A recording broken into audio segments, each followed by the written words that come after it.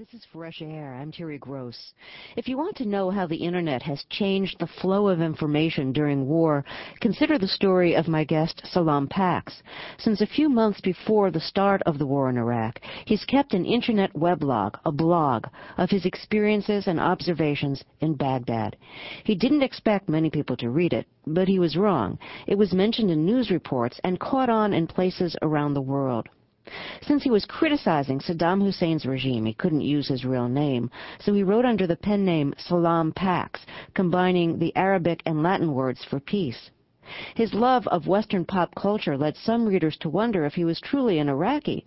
But the British paper, The Guardian, tracked him down in Baghdad and, with his permission, started printing his pieces in the paper. Now his blogs are about to be published in book form in the U.S. under the title Salam, The Clandestine Diaries of an Ordinary Iraqi. Salam is in London this week doing publicity for his book. Before we meet him, let's talk with Katz, the features editor at The Guardian, who brought Salam weblog to his paper. How did you find out about Salam's blog? Well, I actually came to it quite late. A couple of my colleagues had been reading it fairly regularly, and a couple of days, probably 2 or 3 days before the war, one of them sent me a whole chunk of it and said, "You just have to read this."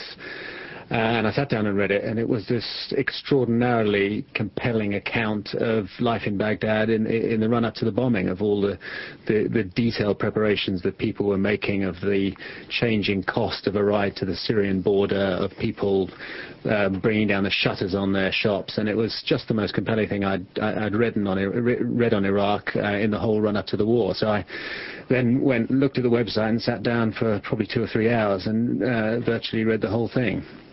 How did his reports compare to what your reporters were saying about what was going on in Iraq? Well, I think there were 2 or 3 things that were instantly striking.